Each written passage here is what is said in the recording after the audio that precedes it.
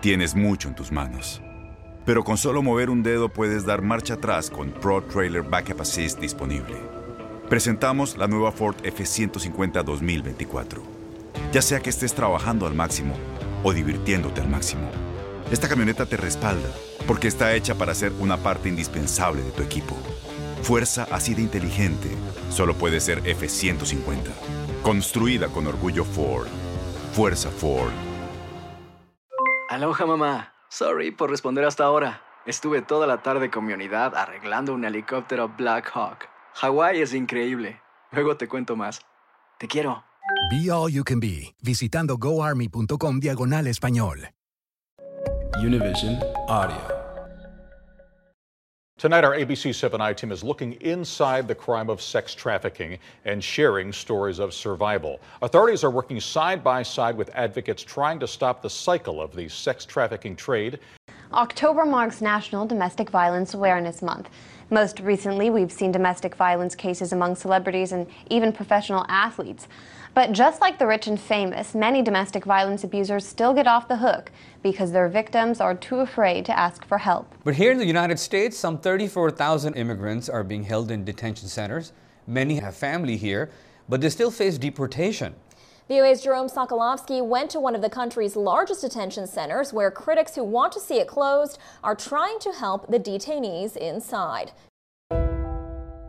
Sex trafficking, domestic abuse, immigration issues, and sexual assault. Does that seem too much for just one person to live throughout their life? Well, this is Tessa's story.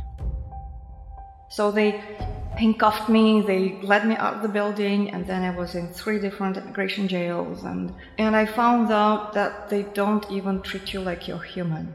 Like, all those things they say in the news, it is actually true.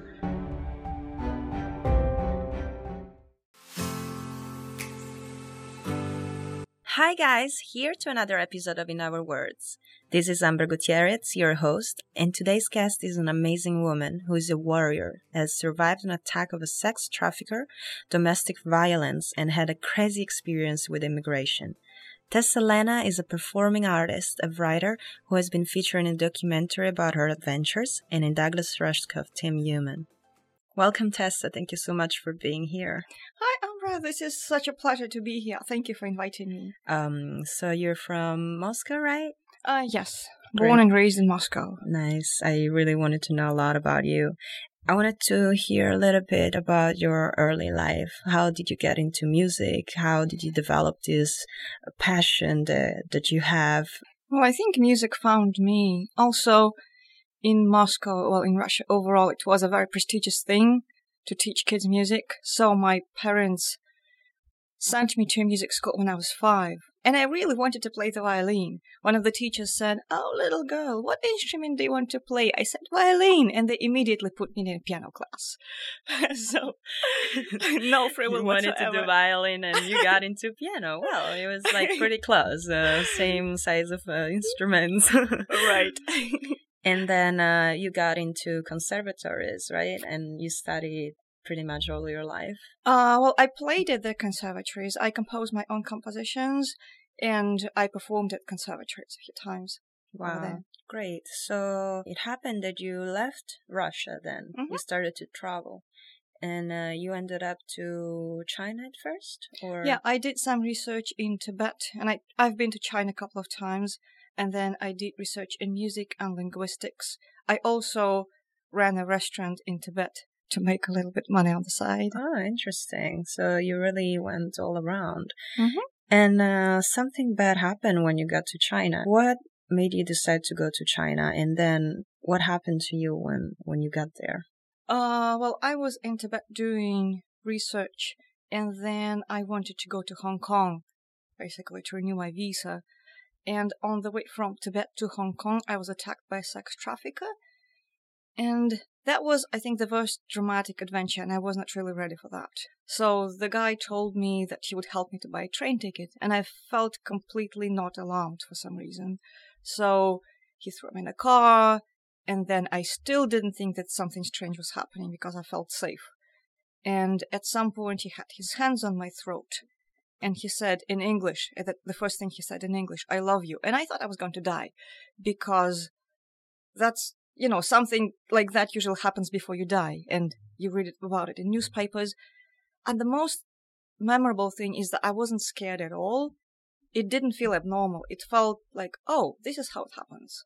How did you meet him? He approached me when I was hanging out around the train station. And I thought it would be something like what they did in the Soviet Union, where they would sell something to a foreigner at a higher price, but I felt safe, which was not very intelligent of me. And my Chinese was not that great. I mean, I could talk, but at some point when I realized something strange was happening, and I tried to talk to the people, but they wouldn't talk. They wouldn't talk to me. And then he would tell them something. Later on, my theory is he told them that I was a prostitute, because that's what my friends who are familiar with the culture with that area, most likely he told them that, and maybe he was mobbed up, so they would not really want to mess with him, and they just let it be. And so after he had his hands on my throat, and I screamed, and then he didn't kill me, he just took my stuff. He took all of my money, my passport. All of a sudden, there was a bunch of people. There was an entire village full of people, and he started beating me up. That's when I got scared. And some of them were laughing, and it was amazing, because there was this beautiful cornfield, like stunning nature, and he's beating me up, and all those people, they're laughing. And I spotted a woman in the crowd who had kind of a compassionate expression on her face, and I said in my bad Chinese, I said, "Mama, help me, do something." And she said, "Daughter, go with him." And I tried to pretend that I wasn't scared. I was very, very, very scared on the inside. But I tried to talk back at him and kind of be cool. And then he led me somewhere. Then we were in a town street at a bus stop, and he was beating me up again. And what I remember, I was crawling on the ground. I couldn't breathe because he hit me in the stomach, so my breath stopped. And I had mud in my mouth and all that. And again, there were people. It wasn't an empty street. And they just let it happen. So then he threw me in a truck, and I looked at his face, and it wasn't looking good at all. And then I just jumped out on an autopilot when the truck stopped. So that's how I was saved. At that point, I think it was outside of his area, and I was good. Luckily, after all that happened, I met a friend who I met in Tibet. His name is Rob Schwartz. I'm forever grateful to him, because he babysat me for a few days after that, and he really, really helped me. That was, I don't know what I would have done if I didn't get his help. I wasn't really thinking much at the time. I was just trying to pretend. Yeah, I was trying to pretend that I wasn't scared. But I experienced complete dehumanization for the first time back then, because can you imagine a village full of people, and then like a young woman is getting beat up, and they don't care because she looks different, or she's from a different ethnicity or different culture, or whatever he told them. So how did you manage to recover from that trauma? Like, what did you do then? At that point, I got out of China, and I never came back. And I even left all of my research. But comparing to other things that happened later, that was the least traumatizing, because it was very brief. It didn't really last a long time. It was shocking. But then, because I was surrounded by friends when I came back home, and friends and family. And after you left from there, did you kept moving? And you kept moving, and you ended up to United States. Yeah, I came to the States after that. And I really wanted to continue my research in Tibetan language and music. But then I discovered that in the United States, you really need money. You ended up then meeting someone and getting married. Yes, I met a guy at a subway stop in Chicago. I lived in Chicago back then. And that was probably the least intelligent thing that I did in my life ever, was marrying him, because when I just met him, I was not impressed at all, because I was used to artsy circles and all those things, and he was very different psychologically, just a completely different person. But he was so nice to me, and eventually he really got into my soul and made me fall in love with him. because he was very good looking and tall, and he was very kind, and everybody envied me because, you know, he was an attorney, he was this and that, and You fell in love. I fell in love. I mean, I was, if I was listening to my senses, because, you know, when you just met somebody and you know it's not your thing, like one of those, I knew it wasn't my thing. But then we were dating, and he convinced me to move in with him, to marry him. And the moment we got married, everything changed. He became abusive, really, really, really badly abusive. And then I remember it was New Year's Eve, and I was cutting tomatoes to prepare the New Year's dinner or whatever I was doing. And then he started really nagging at me, and I objected, and the next thing I knew, he was dragging me by the legs down the stairs, and he ordered me to get out and just to leave the house into the New Year's Eve. So it was violent and strange, and my brain refused to process it. Because For how long were you married to him? At that point, a couple of months. But I mean, things got weird pretty much the day we got married. But that was the first heavily violent physical thing where my brain refused to switch from knowing him as somebody who cared for me, was kind, to this guy who is just my enemy. And so I packed my things. I went into the New Year's Eve to stay at the hotel, but he called me back right away, and he said, no, I'm so sorry. I love you. I don't know what got into me. You know, the usual. They what all did you do that, yes. And from that point, it was a nightmare. It was physically violent. He would not let me sleep for, night after night. You would just like shake the bed or shake the blanket and do those things so I'm completely sleep deprived. And I felt so alone and so isolated. And I was mostly really, really ashamed and embarrassed because prior to that, I had a perfectly normal life.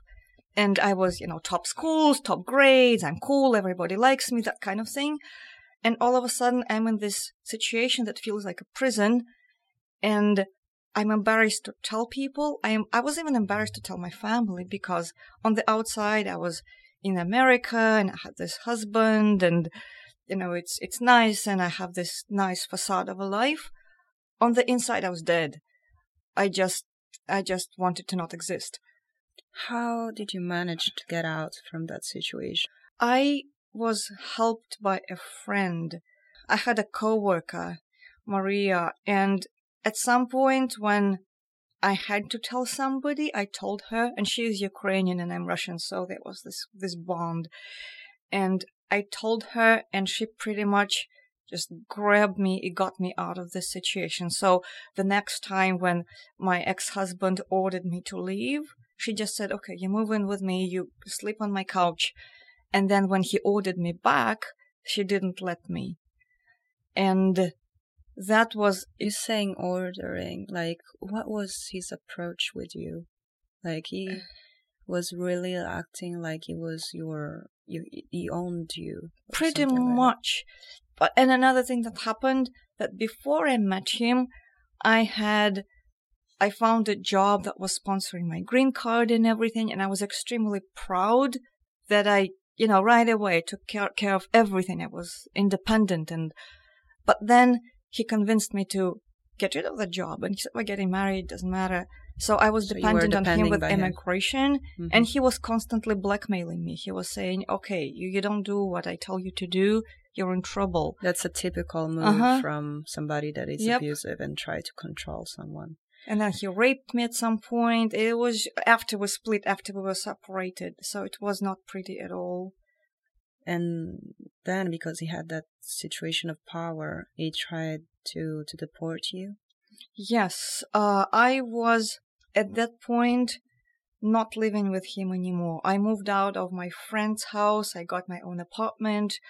And I was living a relatively normal life if I don't count his frantic phone calls. Actually, at some point, I had a phone, I broke it because I was so stressed with his phone calls. But then he started really threatening me. He was saying, okay, if you don't come back to me, something horrible is going to happen, and you have to pledge allegiance to this country. You have to tell me that this country is the best in the world, or else something really horrible is going to happen to you. And then he went to Homeland Security or somewhere and he said that I was anti-American and probably Russian spy. And That's crazy. and nobody checked a thing. So all I knew was that 4 agents with guns showed up at my apartment, arrested me, and I was living in a posh high-rise building down, looking down the Chicago River. So I was not having a bad life on the surface, right? And so they handcuffed me, they led me out of the building, and then I was in 3 different immigration jails, and that was... How long did you spend into jail? About a month. And I found out that they don't even treat you like you're human. Like, all those things they say in the news, it is actually true. Because I remember at some point I was handcuffed to 2 very young Chinese girls, and we were in a car, in the back of a car, and the girls were crying at the top of their lungs. They were really scared. And I was still trying to play cool, but I mean, I was really scared too. But so these girls handcuffed to me. They're crying and they're trying to drive in a way that our bodies hit the car. So exactly what they say in papers, right? So the heads are hitting the car and the girls are screaming. And the driver says, I hate those Chinese people. Why they even come here? Then did you manage to get out from jail, and what happened? Again, it was my friends. And to your point, I think it is extremely important to seek help. Because I remember how isolated I felt, and I felt like nobody would help me. He put you in that situation, He put me in right? that situation, but you know how it works when you're in an abusive relationship. So this person is your enemy at the same time that person is your only friend. They kind of put you this mind frame that you're not good for anybody. They're the only ones who you can rely on, and that's not true at all. But they do that. Abusive people do that. They manipulate you into thinking that you don't have any other way out. Yeah, they make you feel like you're no good. I remember actually when I was still with him, I was afraid, and that is literal. That is not an exaggeration. I was afraid to go to a grocery store and buy juice or fruit because I thought I would not be able to find the right product. That I would buy something wrong and I would come back and he would scold me because I'm just no good at all. So going back to how I got out, again, I was lucky to have great friends. I had more friends than I knew I had. My co-workers who I worked back then, my friends in the Russian community, they got together, they hired an amazing immigration lawyer in Chicago, and he got me out on bail initially. So after he got me out on bail, I had several years worth of immigration courts, and eventually I won. So the immigration judge ruled in my favor, and they made it official that yes, the arrest was the result of domestic abuse, and there was nothing wrong with me. But it was definitely a struggle. After everything went good into your side, have you ever thought of suing your ex or the government for treating you in that way? When that ordeal was over, I was extremely exhausted. And this is what people ask me sometimes. They say, why didn't you sue? And I actually heard of similar cases where people did sue the government and they won. But I was so exhausted and so tired and frankly so broke after paying the lawyer that I just decided to move on and focus on bettering my life, which is what I did. And it is my understanding that you had a humiliating, threatening situation with an artist right nonprofit. There was a Me Too situation a couple of years ago that is much, much, much milder than all the other adventures that we've been talking about. But there was a lesson there. So there was a situation of corruption at a nonprofit where I volunteered, and corruption/Me Too, it was very sleazy, and it was extremely humiliating to me because at some point I brought it up and nobody listened, as it usually goes, and I just cried and I decided to move on completely and just not to deal with it because the movement itself is very important, so I didn't want to really compromise it at all, and I still do think it's very important. So, well, let's say that is a little bit spread out, that so many people are just trying to grab what they can from this. I think I know what you mean. And I think that camaraderie is the most important, because what happened with my situation over there, so I walked out of it. I decided to just, mind my own business. Then a year later, I was contacted by other women who were dealing with the same situation. And so the guy didn't stop, obviously. And so we got together and, we spoke publicly. And on that day, he was forced to leave the organization. And I felt like, justice found its time. So it took a year or a little bit longer. But you fought for it. Yeah. You help other women. You stop somebody. That's like what the Me Too is about. Not thinking of only yourself. It's a collective good and a change of the future. So tell me a little bit more about these things of helping others. What are you doing to motivate others? Part of speaking about your story, of course. Are you working with nonprofit right now, or like are you doing something active that would, give sort of like help into knowing what to do in those situations? Yeah, I think helping here is the most important thing, because I believe that we go through all those experiences to become stronger and to spread the love. Because, staying angry doesn't help. It's very understandable, but it doesn't help. So I started this organization called Vulnerable Win, and it's about spreading the message of love, and it's about talking to people who don't agree with you and trying to see a fellow human in different situations. And I think that in our culture, especially with digital devices and all the trends that are happening, a lot of people feel extra isolated. And so we're buried in our phones and all sorts of horror come at us from our screens, and we feel like it's just us. So everybody else is having a glamorous life, and it's just, that individual person who is in a strange situation or an abusive situation or confused or lonely or unloved. And I think it is so common to feel that. And even abusive situations are not that uncommon at all. So talking to fellow humans and looking for help is something we can't deal without, because human beings are not individualistic creatures. So in what I do, I really try to reach out and make it very loud and clear that absolutely anybody can find oneself on the receiving end of tremendous cruelty. And there's nothing embarrassing about it, nothing shameful about it. Because what happened to me with all those crazy stories, I would never imagine anything like that happen if, when I was a teenager, somebody told me, you would go through this and that. I was like, no way. I'm way too cool. I'm way too smart. I'm way too loved by everybody. That's not possible. And yet there I was, treated like an animal and feeling like an animal. And I think it's extremely important to understand that that might be a part of the human experience, but the only reason it exists is so that we can bond and seek help and get out as fast as possible. There's no reason to stay in that. So you're speaking a little bit negative about the situation of right now that we have with social media or devices as something that would divide. But I feel that if used in the right way, you could actually get more connected, more, in a situation, for example, where right now, if someone that is a victim of domestic violence would listen for this podcast, maybe would try to reach out to us and ask for help, or reach out to you and, find or ask for what to do. That is absolutely true. I agree with that. Something positive. Social media is neutral and the technology is neutral. People can use it for good or for bad. That is absolutely true, yeah.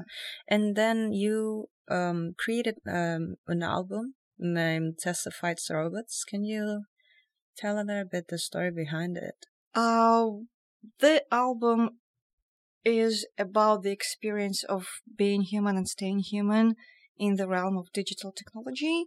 And the robots I'm referring to are not really physical robots. They're not the machines. They're people who become like robots because they try to follow algorithms and formulas instead of going with the heart and trying to find the truth internally. Nice. And where can we find this? Everywhere. It's on my website. and it's on digital stores everywhere. That's great. And another thing, what advice would you give to immigrants here in the U.S. right now? They're going through not your similar situation that happened, but processing all of those long documents and going to court and then trying to, place themselves into here. Well, I have a practical advice and an emotional advice. The practical advice is, I think it is extremely important to find a lawyer. Even sometimes they're free lawyers, they're organizations, especially in New York, who help immigrants. So it's very important to be careful and, depending on the situation, to talk to people who are somewhat vetted, but seeking help from lawyers, I think, is critical because, the legal system is complicated, and if you don't know it, you might be entitled to everything in the world, but if you don't know how to avoid it, then it's difficult. And on the emotional side of things, I think it is extremely important to remind yourself daily that you are not an animal and you are not worthless, and your human value is absolutely beautiful and the world needs you. No matter what they say, no matter if they tell you you're worthless, you're dirty, you're a second-class citizen, it's not true. It is simply just abuse. And that should be absolutely ignored. And so people, where can they find you? Do you have any social media, as you were saying, a website? Well, I have several websites. One is TessaFightsRobots.com, and then the other one is for my music. It's TessaMakesLove.com.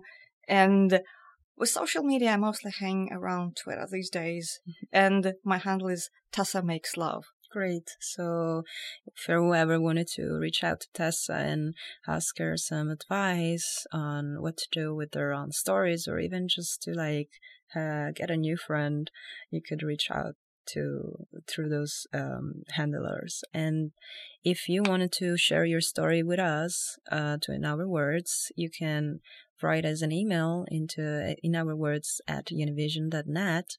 And I'll be here to read, listen, and to hopefully interview you into your story to inspire others.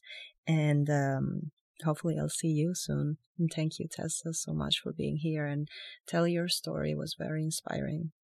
Thank you. You're a very inspiring person too. And so let's try to change the world together. Yes. Bye. Aloha, mamá. ¿Dónde andas? Seguro de compras. Tengo mucho que contarte. Hawái es increíble. He estado de un lado a otro con mi unidad. Todos son súper talentosos. Ya reparamos otro helicóptero Black Hawk y oficialmente formamos nuestro equipo de fútbol.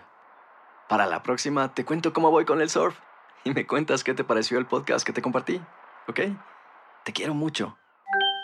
Be All You Can Be, visitando goarmy.com/español. Boost Mobile tiene una gran oferta para que aproveches tu reembolso de impuestos al máximo y te mantengas conectado. Al cambiarte a Boost, recibe un 50% de descuento en tu primer mes de datos ilimitados. O, con un plan ilimitado de $40, llévate un Samsung Galaxy A15 5G por $39.99. Obtén los mejores teléfonos en las redes 5G más grandes del país. Con Boost Mobile, cambiarse es fácil. Solo visita boostmobile.com. Boost Mobile, sin miedo al éxito. Para clientes nuevos y solamente en línea. Requiere AutoPay. 50% de descuento en el primer mes. Requiere un plan de $25 al mes. Aplican otras restricciones. Visita boostmobile.com para detalles.